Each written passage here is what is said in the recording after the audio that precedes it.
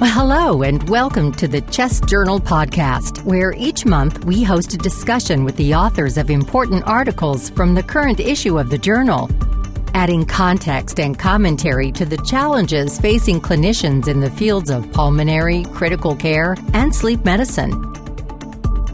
To introduce today's topic, here's your host, Dr. Gretchen Winter.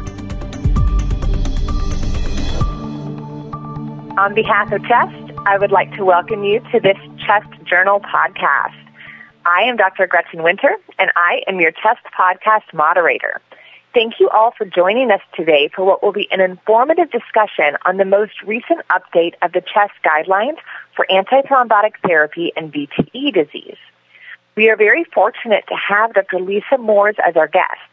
Dr. Moores and her colleagues wrote the new update of the antithrombotic therapy for VTE disease, second update of the Chest Guideline and Expert Panel report.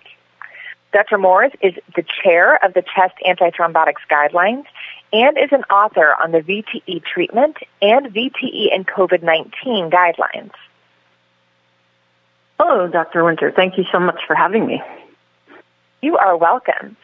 So, Dr. Moores, I'd like to start by asking, what prompted you to update these guidelines? Have there been major changes in the treatment of VTE disease? A great question. One of the things that we like to do with our entire guideline portfolio at Chest is to, on a periodic basis, look at them and decide which ones of them may be amenable to an update. We're trying to move towards more of a living guidelines approach so that they always stay relevant. I wouldn't say we're there yet, but at least on a 4 or 5 year periodic basis, we expect to have enough evidence. We did that with looking at our 2016 publication on VTE therapy and also taking a quick look back at the 2012 publication, and thought that there were several guidance statements in those documents in which there was new evidence that would lend themselves to updates and potentially changes in the recommendations. So let's discuss those recommendations. What are the new guidelines for the treatment of acute isolated distal DVT? So this is one that doesn't change much, although I think that the conversation around it was clarified. And the real decision that we have to make is that we have evidence that says that anticoagulation does reduce recurrent VTE in patients with isolated distal DVT, and actually without a significant signal in terms of harm with major bleeding. With that said, we've decided to give a little bit more guidance in that some patients are probably at higher risk for proximal extension of the clot or recurrent VTE than others.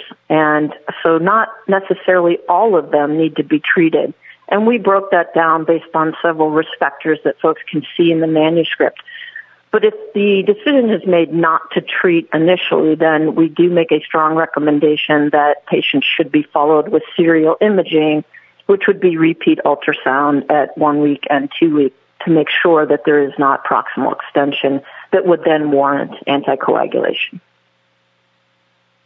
Now, what are the recommendations for treatment of a subsegmental PE without a proximal DVT? So it's interesting that you sort of emphasize without a proximal DVT, because that was one of the factors that went into our decision making. If there is a proximal DVT present, of course, then you have an indication for anticoagulation. So all of those patients should be treated. But in those that truly have isolated subsegmental PE, we again listed some risk factors that might help you in deciding which patients are low risk for recurrence and therefore perhaps might not need anticoagulation and could just be watched very carefully, versus those that may be high risk for recurrent VTE, and then looking at that bleeding risk to help you decide. Both of these recommendations are based on, they're just suggestions, they're based on fairly low quality evidence because we don't yet have good randomized trials in this setting. And what are the recommendations for treatment of asymptomatic incidentally found PEs? You might think that that would be similar, but the difference here is that asymptomatic or incidentally found isn't necessarily isolated subsegmental, and many of these can be more proximal. It's simply that the study, the diagnostic imaging, was not done out of clinical suspicion for pulmonary embolism. The data that we do have, which is not a lot, suggests that patients who present asymptomatically have a similar course of disease as those who do have symptoms, and therefore we are recommending that the treatment be the same, both in terms of the initial agent as well as the duration.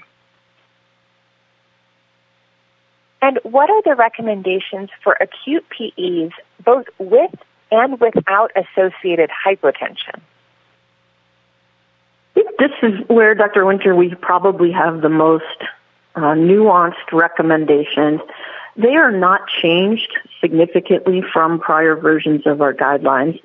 Again, what we have done is, I hope anyway, given better descriptors of how these patients present. And in essence, we have very strong agreement among our panel as well as other societies that patients who present with acute PE with sustained prolonged hypotension should receive systemic thrombolytic therapy in the absence of a high bleeding risk. We know that their short-term mortality is high.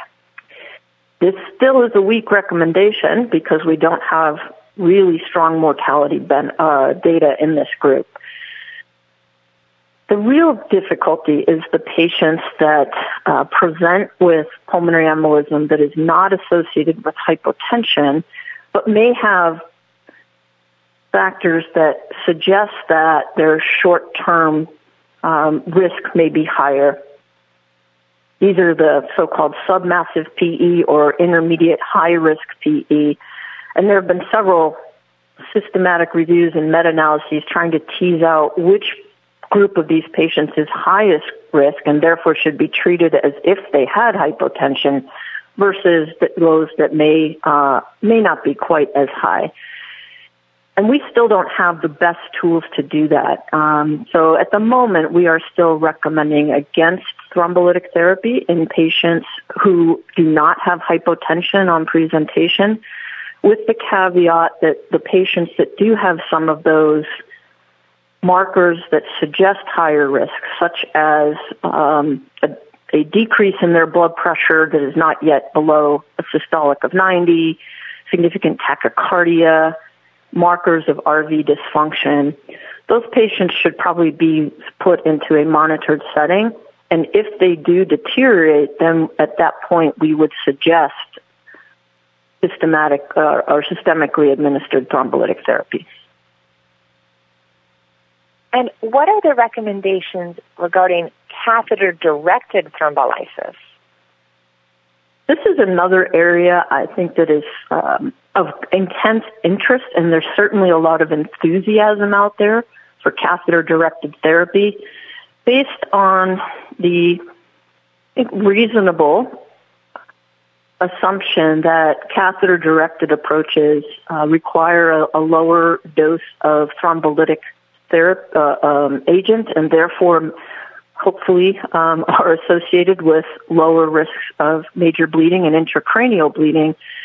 Unfortunately, both in 2016 and in our current update, we really were unable to find large, high-quality, randomized controlled trials that show this with any degree of certainty. So we are still recommending that patients who are candidates for thrombolytic therapy should receive this through a peripheral vein with systemic or standard systemic doses. This is an area that I think we are all looking for better data, and with current larger ongoing randomized trials as well as now larger registries, this might be something that could be updated more quickly in the future, but currently we are recommending against that as first-line therapy. So moving away from thrombolytics, what are the recommendations regarding IVC filters? This is a recommendation that really didn't change compared to our prior versions as well. We didn't have any new trials to say that we should change what we have recommended in the past. And I would just say that we are currently recommending against the use of an IVC filter in addition to anticoagulants, and that the patients that do receive filters should really be those that have a true contraindication to anticoagulation. And we base this on the fact that the panel really felt that the IVC filters are overused. They do have complications. And we don't have data to show an improvement in mortality. We have several trials that looked at different types of filters and different populations that were hard to combine. So looking at known risks and the uncertainty of the benefit, we continue to take a very conservative approach. And again, we only recommend them in patients who have a contraindication. We also state that if that contraindication is resolved and anticoagulants are initiated, then the IVC filter should be promptly removed at that point. And what are the recommendations regarding the use of direct-acting oral anticoagulants versus warfarin or low molecular weight heparin?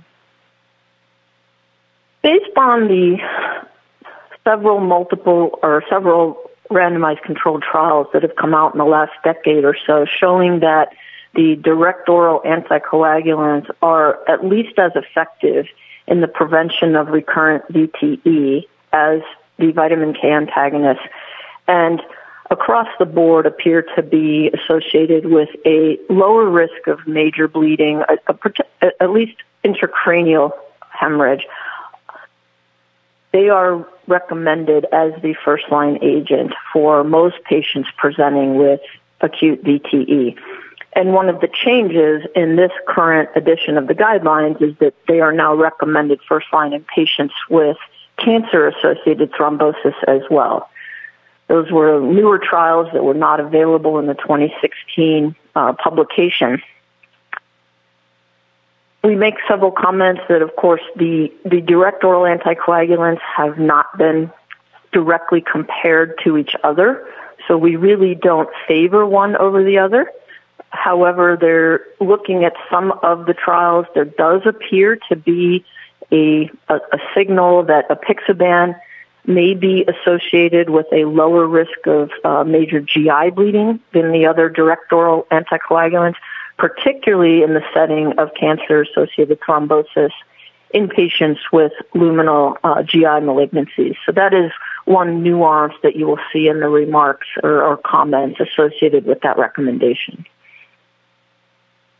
So let's discuss sorry. I was just going to mention I should probably also point out that there is the only group of patients in which we do not recommend the direct oral anticoagulants are in patients who have VTE associated with the antiphospholipid antibody syndrome. Perfect. Thank you for adding that. So let's discuss something that practitioners are often confused on.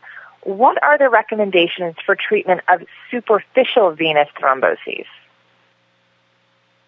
Yes, this is a unique population because the setting of the superficial vein thrombosis is often in a little bit different risk profile, and it often is in patients with chronic venous insufficiency. However, we do know that there are long-term complications of these clots that aren't always just extension to a proximal clot, so the post-thrombotic syndrome and worsening of venous insufficiency. And because of that, we suggest anticoagulation for a short period, so 45 days, and we suggest the use of fondaparinux because that is the agent that has been studied with a newer recommendation that if the patient is unable to use or does not want to use parenteral anticoagulation, then rivaroxaban is a reasonable alternative. because that also has a small trial showing its efficacy in this population. Let's shift focus from how and talk about how long we should treat VTEs. What are the recommendations regarding the length of treatment? This is another really fun area. I think those of us that practice in the field of venous thromboembolism are fascinated by this. In the shift over the last 10 to 20 years of thinking of VTE as from a disease-specific perspective, that every patient with a DVT or a PE should get a certain period of treatment, to understanding that the patients are very heterogeneous, and their risk of recurrence varies based on multiple factors at the time of their presentation, such as the type of clot or the proximity of clot, whether it's a DVT or a PE, as well as things such as gender, the things that you can measure after 3 months of treatment, such as a D-dimer or residual vein thrombosis. Unfortunately, we don't have a great way to really figure out what the risk of recurrence versus the risk of bleeding is in these patients. Not just yet. So we tend to take an approach of what is the provoking factor. So all patients presenting with acute VTE should get 3 months of anticoagulant therapy. And then at that 3-month period, they should be evaluated for whether they are a candidate for extended phase therapy. The current recommendations that we have put forth in this version of the guideline say that if the provoking factor was a strong transient factor, with the most common one being in the setting of surgery or trauma, then patients should get just those 3 months. If they have, at the other extreme, this is a recurrent, unprovoked event, they've clearly declared themselves as higher risk, and they should be offered extended therapy. In between that is the patients with the first unprovoked event, and currently we do still recommend that they be considered for extended therapy. And then patients that present with a minor transient risk factor, such as hormonal therapy or long-haul travel, things that we would say, yes, those are provoking factors, but they're not strong ones. So is there something else about this patient? I think that the tendency might be to say, I'm not sure, and I might want to offer them more treatment or extended therapy. But we the panel voted to recommend against that, just because of the uncertainty of the benefit in that group and the known risk of bleeding associated with the extended treatment. One really important point is that if we do offer extended treatment, that's not a defined period. It doesn't necessarily mean lifelong. And it really takes a reevaluation, either on a 6-month or a yearly basis when you're seeing the patient, to see if anything in their risk profile in terms of recurrence or in terms of bleeding associated with anticoagulation may have changed. And some of this is driven by the fact that when we look at trials of extended therapy, they really only go out to 2 or 4 years. So to be able to say what happens after that, we really don't know. So what are the major changes in these guidelines from the prior ones? There are a few new questions that we asked, and there are a few changes to the direction of a recommendation, such as the one I just mentioned. But most of what is different in these guidelines is either the certainty of the evidence, so we were able to increase the strength of a recommendation because the signal was more consistent and more precise. But the biggest change from my perspective that I'm very proud of is the reorganization of the guideline to really follow the process of care from the time of presentation, the question, should I treat this patient? What other interventional or additional treatments do I need to consider as they present? What agent do I use as I start their treatment? What agent do I use for what's called the treatment phase, so those 3 months of therapy? And then the decision that we just discussed. Should I offer extended therapy? And what complications long-term do I need to look for? So it really follows, I think it's intuitive for clinicians, rather than in some of our prior versions where the organization of the manuscript seemed to follow more just the organization of the PICO questions we asked. And they tended to kind of jump around, and it was more difficult to find the answer to the specific question you were asking. I think this version does that much more nicely. The other thing that we've done is to put it, reference, how is this the same or different than prior versions of our own guidelines? And then importantly, what do other guidelines from our sister societies say? And how do those, are those similar to our guidelines, or if they're different, how can we put that into context? So looking forward to the next update of these guidelines, what are the next steps for research in VTE disease?